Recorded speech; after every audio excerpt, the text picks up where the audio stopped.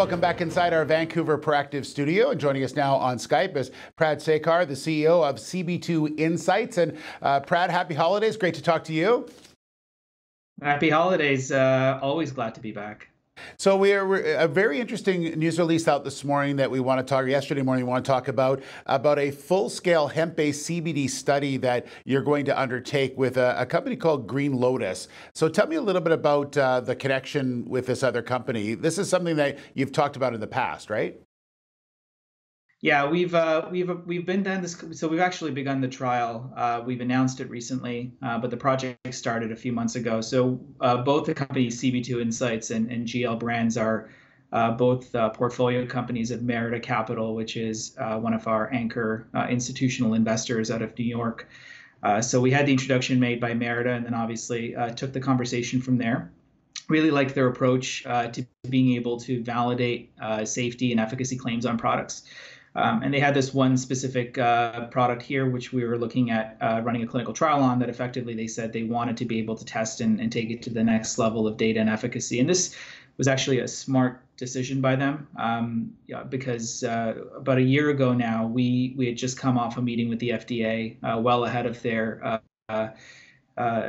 claims on CBD in the most recent months. And I think it all lines up very well to what companies are now going to have to face, which is increased scrutiny from regulators, and especially with the FDA now starting to look at hemp-based CBD products, even from a safety perspective. I think GL Brands is really taking sort of a step in the right direction in making sure that they have validated data to support their product.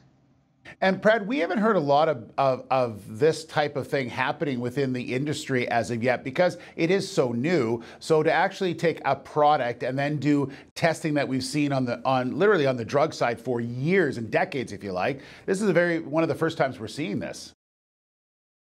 Yeah, look, you never really have a product in market until you have the trials and the data to support it. That's typically how it works. But cannabis has been lucky. It's been able to have been commercialized before the need for any of the stringent regulatory process around testing and trials. You look at Epidiolex from GW Pharma, and they took the years that it took to get a product to market. Now they're reaping the benefits of it. I mean, their one product alone is generating enough revenue to beat out probably the largest LP on a global capacity, and it only affects a very small subset of the population. So there's a lot of validity and value in bringing drugs to market the traditional way, but we obviously recognize that not all conditions and not all products can have that same sort of latitude and benefit. So for years, kind of as medical cannabis evolved, it's really been a grow and a sell model and see what works and what doesn't work through real world data and real world evidence. But now with, of course, more regulation coming in the US market and international markets, there is starting to become sort of variation between what we consider recreational products, wellness products, and medical products. And each one of those are now going to have to go through the proper regulatory means depending on what type of classification system they're looking for. And it is new because it hasn't really been required yet, and there isn't a lot of work being done in this space yet, but there's definitely an increased scope and need, and from both the manufacturers as well as from the regulators. And I would think at a company like yours driven by data, this fits nicely into your business model going forward. Yeah, I'm more happy now than ever that I don't look so crazy making the conversational claims we've been making for the last couple of years. The demand for what we've been offering has really started to only take off in the last 6 months. And we're noticing that through the multiple announcements that we've made over the last 4 months, and the other deals that we have in the pipeline that we expect to close in early 2020. This is only starting to ramp up. The reality is there's a lot of business out there, and our goal is to capture the lion's share of it. But of course, there's going to be a need as an industry to keep moving in this direction forward. So we're more than excited right now that we're actually executing against the deliverables that we had talked about in early 2019 as part of our model moving forward in the new revenue segments that we anticipated to be able to commercialize in. Now, I would imagine that, like every cannabis company right now, you'd like your stock price to be higher. I think everyone agrees with that. Sure. But give me sort of a look ahead to 2020, and just, do you feel you're comfortable where the company is right now and where you're headed? Yeah, absolutely. I mean, I don't think there's really much to comment on the stock price. It's not us, it's the market, and there's only so much within our control. But the stock price doesn't speak to the success of the business. In fact, we've had a pretty successful 2019, with limited cash raised during the IPO.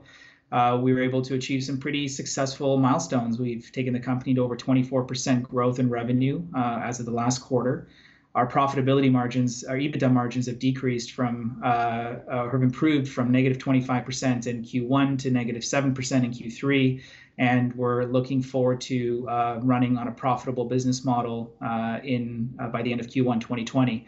As always, there's sort of seasonality in every business. We've established a cost structure now over the course of the year, driven through technology and scalability, as we promised to do. And I'm happy to say now that we've reached the point that we're about to turn the corner, but we've also been able to, beyond that, also validate the new milestones of the revenues that we've been forecasting. So in the areas of data and technology, in the areas of clinical research, we've booked over $300,000 in revenue within the last 6 months alone. And we've got over $3 million in the pipeline that continues to build on almost a monthly basis. So we're looking forward to a very busy 2020. And I think we're very excited to be able to bring some of this news flow and new revenue flow and profit, of course, to our shareholders. Well, we look forward to telling those stories again in 2020. Brad, great to talk to you again. Have a great holiday season. We'll talk real soon. Absolutely. Thanks, Steve. Great to speak with you. All right, Prad Sekar, the CEO of CB2 Insights.